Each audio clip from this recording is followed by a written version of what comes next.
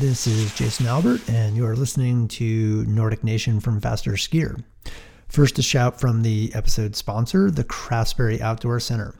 Craftsbury is excited to kick off the 2020 season. So excited, they are offering 30% off select early season dates.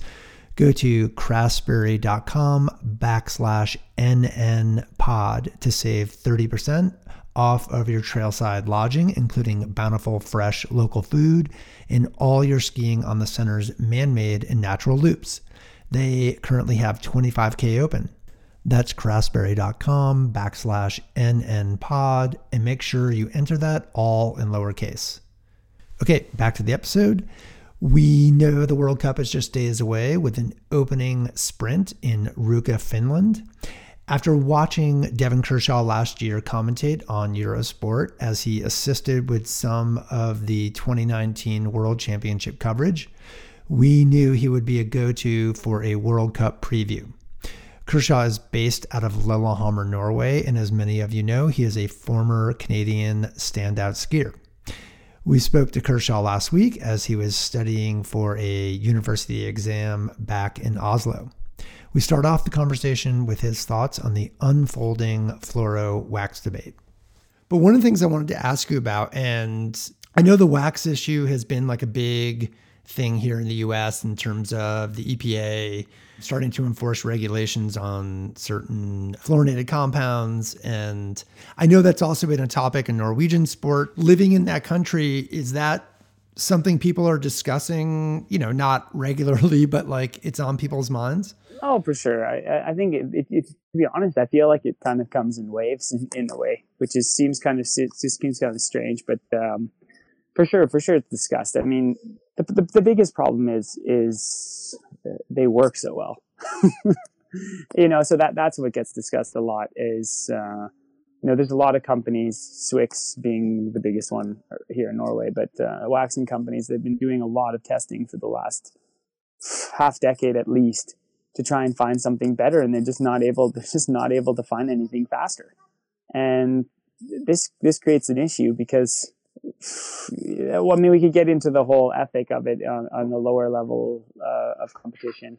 That's one thing, but on the highest level of competition, I mean, like people are going to use the products that give the fastest skis, and man, there's going to be a lot of inertia there. I think if you try and ban fluorocarbons at the elite level, at the World Cup level, I really, really feel you already have trust issues in high level skiing right now with some countries, and our sport sadly has spotted doping history with certain nations and stuff. And if you all of a sudden say that you can't use fluorinated waxing, I'm just not totally sure like a Norwegian ski team would believe that the Russian ski team aren't using it, or vice versa, or the Americans and the Canadians, or you know what I mean? It's going to be a complicated time with that, but I mean, I think what is the most complicated with the rule changes, like you said, is what happens when companies within Europe or the United States are banned altogether from producing this sort of product. Then what's going to happen? You're going to have a whole bunch of, is it going to be like a meth lab, or like a MDMA, like a pill press lab where people are making this crazy fluorinated stuff in their basements? I don't know. It's hard to know. I don't know. It's going to create an issue. All right. So on the World Cup, and we can kind of take this a couple of different ways, but one is holistically, we'll kind of think about, there's a lot of racing this year, and it is a non-championship year, meaning there's no World Championships and there's no Olympics. And I'm curious from your perspective, how did you approach those types of seasons, and what might be different entering a season like that compared to a season where you may be tuning up for an Olympics or World Champs? I always loved the non-championship years. I mean, the Olympic gold medal, like an individual Olympic gold medal, of course, like reigns supreme in the eyes and hearts of North American athletes, just because, I don't know, we're conditioned that way. But like the overall World Cup is, man, what a competition, really. Because it's a war of attrition, and you cannot have that many races that are suboptimal if you want to compete in that competition. And in a season like this with so many races, and there's not that many people that can compete to win the Globe, but those that are, it's full gas and high pressure from day one to the end. I mean, a missed weekend with sickness or falling flat at the Tour de Ski, these have like dire, drastic effects on a season where all the best skiers are gunning to win the Globe. So it is those years without championships are the kind of marquee years for who is the best skier in the world, really. Because, I mean, it's one thing to be the best skier in the world on a day. And, I mean, I'm not taking anything away from that. I think it's an amazing accomplishment. And sure, that's something pretty special. There's a ton of racing this year. I think off the top of my head, maybe something like 40 races. Yeah, that's ridiculous. Yeah, right. Like, does that number sound kind of, like you said, like kind of crazy? Yeah, it is. Or, okay, why is that? I mean, and again, I sort of loaded question there. No, it's not that loaded. I mean, I think, like, I understand in some ways, like, I understand that when there's no championship, you can really fit a lot in. But at the same time, when you do that, you're really riding that fine balance between, like, a lot of these competitions are going to be watered down because you can't be at the top of your game from 40 races throughout an entire season, traveling to North America, traveling to Europe. I mean, it's just not going to happen. So you're going to see some of these competitions and some of these competition weekends they're going to be thin, like really thin. And quite frankly, I don't think that's great for the growth of the sport internationally.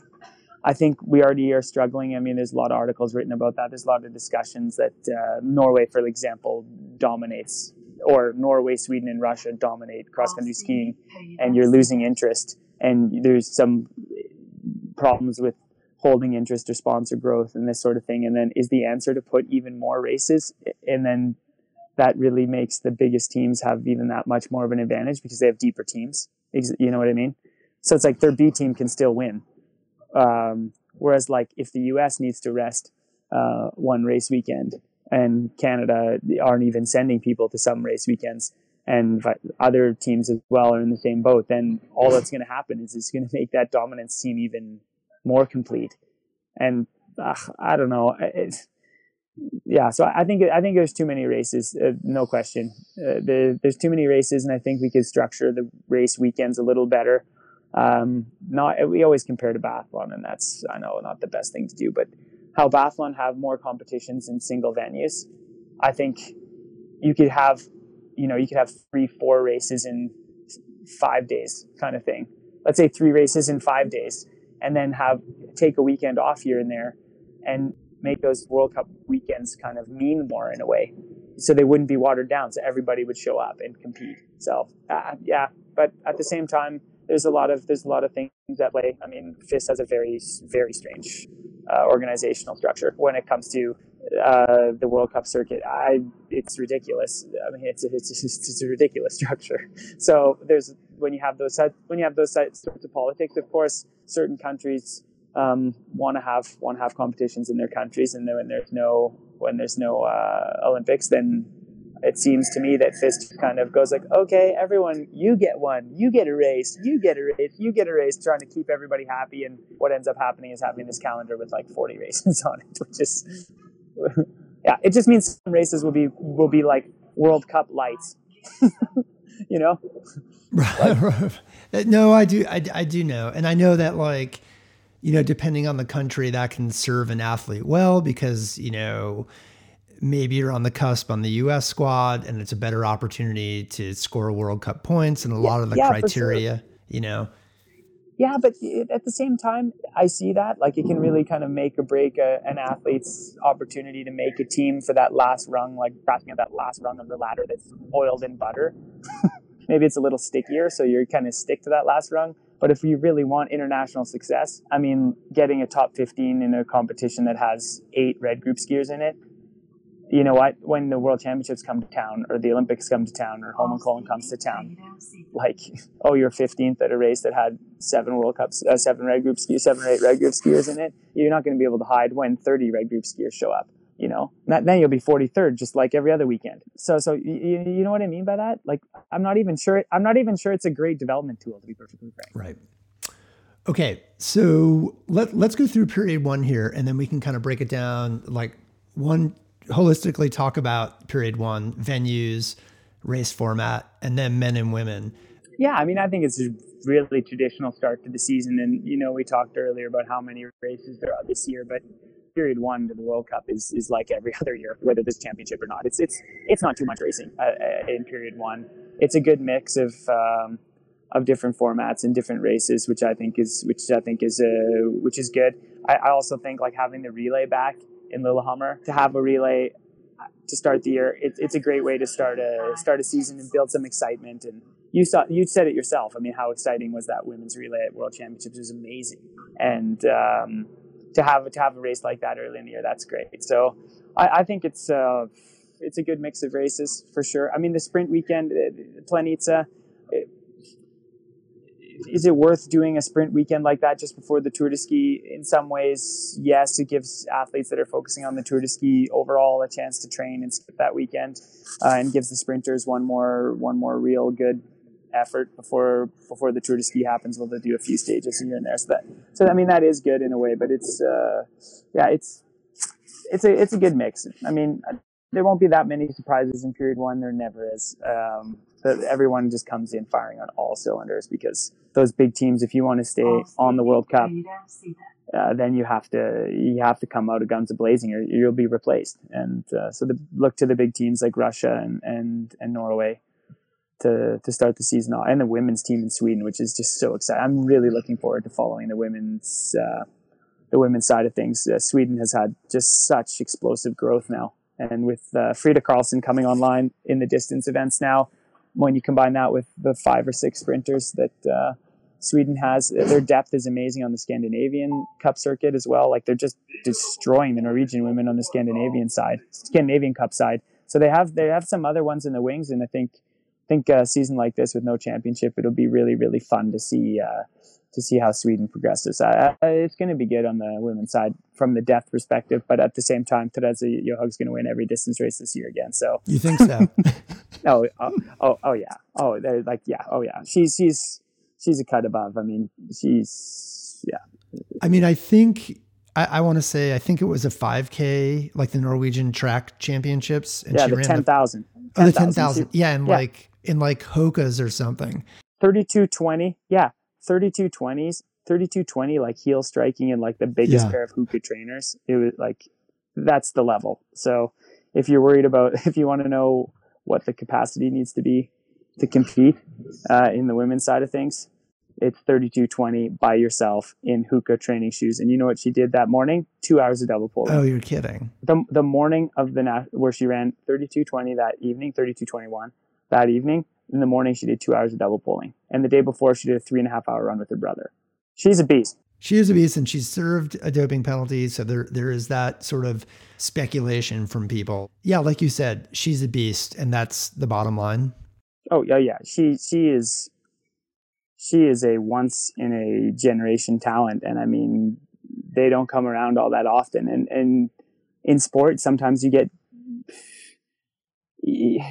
almost get conditioned that like, oh yeah, like great athletes are dominant. But if you think of tennis, if we're living through like in tennis, I mean, Roger Federer and Nadal, I mean, go back 100 years of tennis. There's been some amazing champions. You have Bjorn Borg, you have McEnroe, you have there's so many, Agassi, Sampras, I mean, Rod Laver, like so many. But you know what?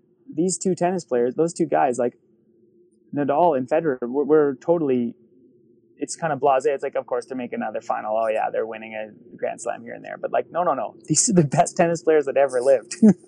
and this is Therese. Right. Therese is in the conversation for the best cross-country skier, man or woman, to ever live. I mean, Marit Bjørgen has that crown now, but I mean, Therese is really, really like at an extreme level of professionalism and delivery and training and capacity. And yeah, she's just at a level that it's unbelievable, but it's hard work, and it's really impressive the way she does it. So, I mean, the women have their work cut out for them if they want to win in distance skiing.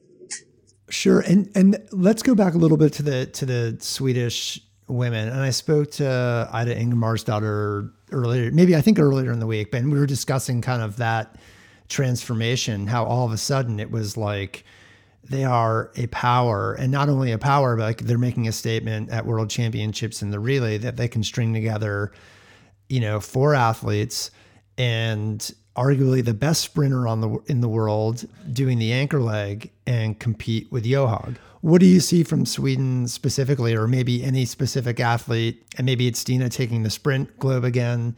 Yeah. Who are you looking for? For sure. I mean, like Stina, but Dahlqvist too, Maya Dahlqvist had a great season last year in the sprints. Sundling too was great. Yeah, Stina probably should win the sprint globe barring something crazy. I think Stina is just so consistent, and but I'm really excited to see what Frida Karlsson can do. I mean, like what Frida did at the World Championships, like 2 individual medals. Yeah, she's a junior, right? Like, yep. The last time that's happened was Teresa. She won a bronze medal in Sapporo when she was a junior in a distance event. And quite frankly, I mean, what Frida did at the World Championships last year was like unheralded. It was amazing. So, I mean, it'll be really fun to see her first year on the World Cup and see if she can compete with the real chiefs the real beasts of the women's side. I mean, Ingveld and Teresa proved to be almost untouchable last year in distance races. So it'll be really fun to have to have Frida in there. So that's the kind of depth I think that's really fun to watch. It's like you have athletes from Sweden. From the women's side, you have like legitimate medal, not just threats, but like expected medals in distance and in sprint every single weekend all year long on the women's side. Like that's exciting. That's going to be great. Any thoughts on the American team? I mean, I know obviously Jessie won the gold medal in the team sprint in 2018, and she had a gajillion obligations, which I don't blame her for, fulfilling and taking advantage of. But that takes its toll. And she still had a great season, but really great season. Yeah, and you think about, I mean, I guess we can get to Canada in a bit and talk about that. Do we have to? Well, we don't. I mean, up to you. No, we can. Of course we can. You've got, Rosie Brennan coming off a great year, Jessie Diggins, Sadie Bjornsson, Sophie Caldwell. Some depth there as well. Oh yeah, no. The American women have just been. I mean, they've been just such a great story, and you have to tip your hat to what a great.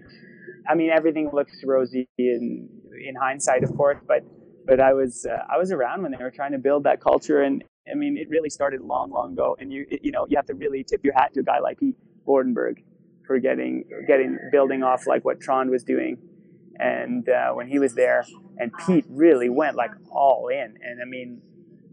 Pete Vordenberg did such a great job of like building a system, and I mean it cost him his. He stepped away for other reasons as well, but it was energy intensive to do that. I mean he burnt out a bit, but then you have guys like Grover has been there the whole time, who's done just an amazing job of keeping a level head and steady and passionate the whole way through, and then Matt Whitcomb. I mean, Jesus, that's. Matt's coach of the century. I mean, like the dedication, like people just have no concept of what the dedication that Matt Whitcomb has done for the US ski team, for US skiing, because like there's years that he takes like 10 days off for a year, and it's one thing to find someone that's hardworking. It's another thing to find someone that's hardworking, talented, and capable. And Matt encompasses all those things, and I mean, of course, at the end, everything.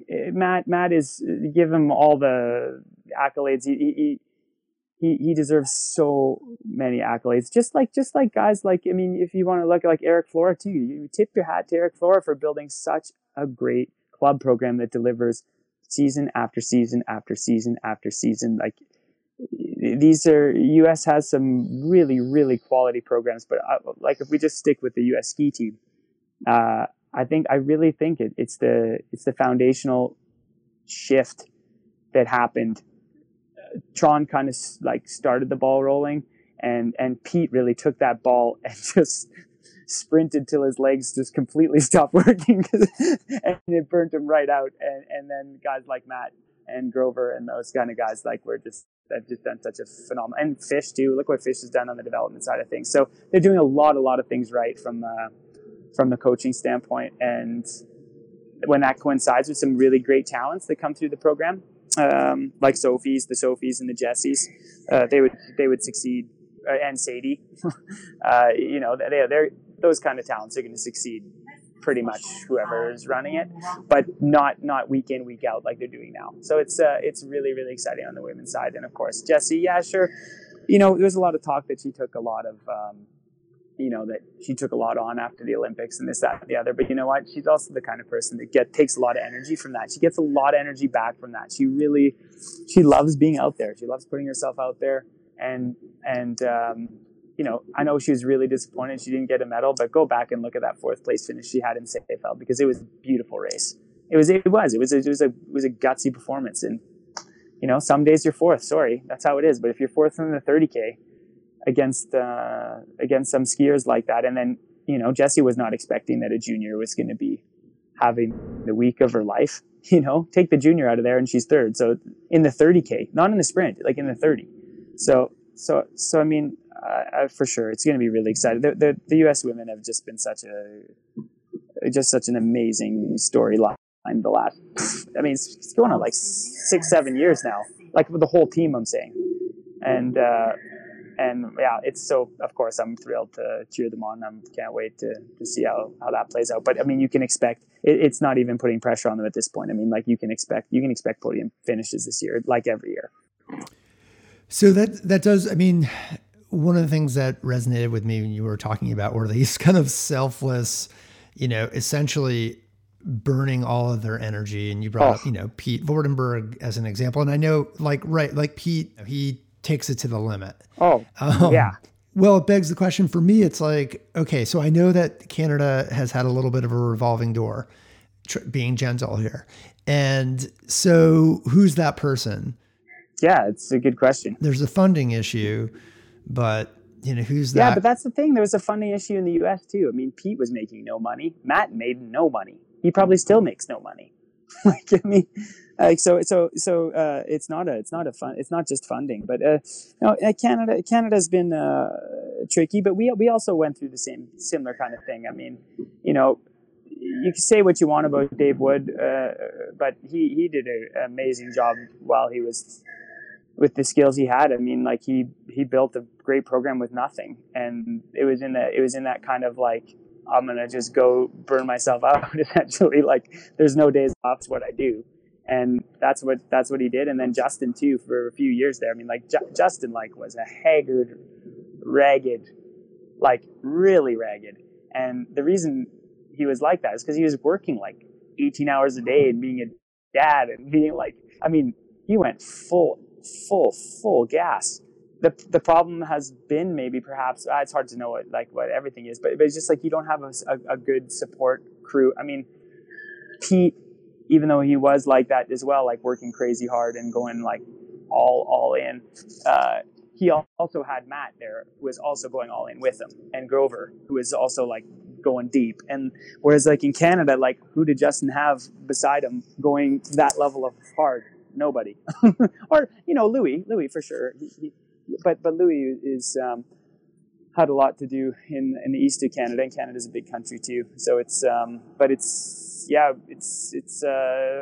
don't know. It's not a great situation in Canada, but I think right now, like Eric Broughton, the young Norwegian that they brought over there, I really have high hopes for him. He's really passionate and he's really driven, and he's going to bring a new energy, and he's committed. He's not like some of the other Norwegian coaches, which I all thought were great. Personally, I thought the Norwegian coaches we've had have been great. It was we had a administration issue that was some major disconnect there, but from Eric Broughton's perspective, he's living in Canmore. He's living there. He's not flying back and forth. Like he lives in Canada.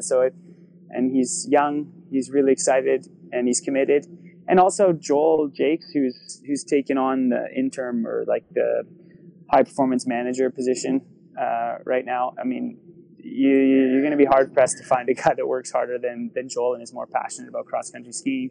And he comes with a huge depth of experience from being a technician at the show for a decade. So I mean, I think they're definitely in a rebuilding phase, but there's some structural. They have to go back and look at the blueprint and maybe either tweak the blueprint or start drawing new blueprints and but then having some continuity there. And I think that's, if you want to compare the American system to the Canadian system in that, like, I think it's been really, really great to see what that blueprint. Yeah, Justin was involved in that too, but like Grover, Justin, Pete, Matt, Pat Casey was there for a brief time too. I mean, like that blueprint that was put together and like toiled with is still being progressed now, right? They're tweaking it. You have to tweak that. You can't just be complacent, because then as soon as you be complacent in high level sport, we've seen that movie. You know what happens. But I think Canada just needs to really, really think about putting together some sort of like blueprint and spending the time and then you just got to cross your fingers that, and I have high faith that Broughton can be that kind of guy that carries that, and Joel together, like those two together can really carry that forward.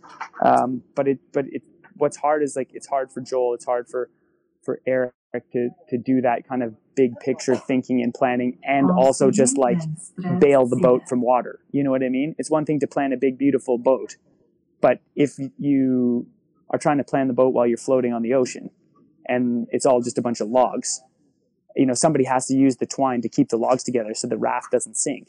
Because what good's the plan if you're in the bottom of the sea? Right. Okay, so let's think about the guys' side a bit. I'm looking at the overall here from last season, and we're looking, it's in the top 6, 5 Norwegians. In the top 8, you throw in, there's a Russian who was second. Bolshunov was second overall, but you got a couple of Italians in 7th and 8th. Sundby, a Norwegian, and Ustegov, who was 10th. So let's start near the bottom. I'm kind of curious. It sounds like Sundby is still committed to the sport. Oh, yeah. Oh, for sure. I mean, Sundby is, man, he's an Ironman. Like, he's another one of those guys that can just handle just like an insane amount of training, and he brings a level of intensity to everything he does that is, no one would describe Sundby as chill. Sundby's no chill. So he's intense, and he's an intense guy, and he's passionate and committed, and but I see him more now, to be honest, as like he'll come up for a few races of the year, and I wouldn't be surprised if he wins a race or two in the winter. But I think the years of seeing him dominant on the overall stage, those are done. The sport keeps evolving, and how Klæbo and Bolshunov win the overall now, or competed for the overall. I mean, Sundby just doesn't stand a chance for taking a globe anymore. His time has passed, and what a time it has been, because it's been amazing. And you saw last year, world champion in the 15K, so he still has the ability to win races. And absolutely, he's a threat to win any distance race. But week in, week out, chasing the points, not going to happen for Sundby for the overall. No. Are we still looking at a year in your eyes where, it is a Klæbo Bolshunov show where, I'm just looking here. Klæbo won the overall. He was ranked 9th in the distance standings and 1st in sprint. But obviously, points wise was tops. And Bolshunov, 100 points behind overall, but 1st in distance and 2nd in sprint. So you see a flip-flop at all there? It'll be really interesting to me. I mean, Bolshunov that was quite the little season he put together last year. And if it wasn't for just the utter dominance of Klæbo sprinting, both tactically and physically, I mean, you got to think there's going to be a time that he he competes, that he's going to take. He will win a Globe.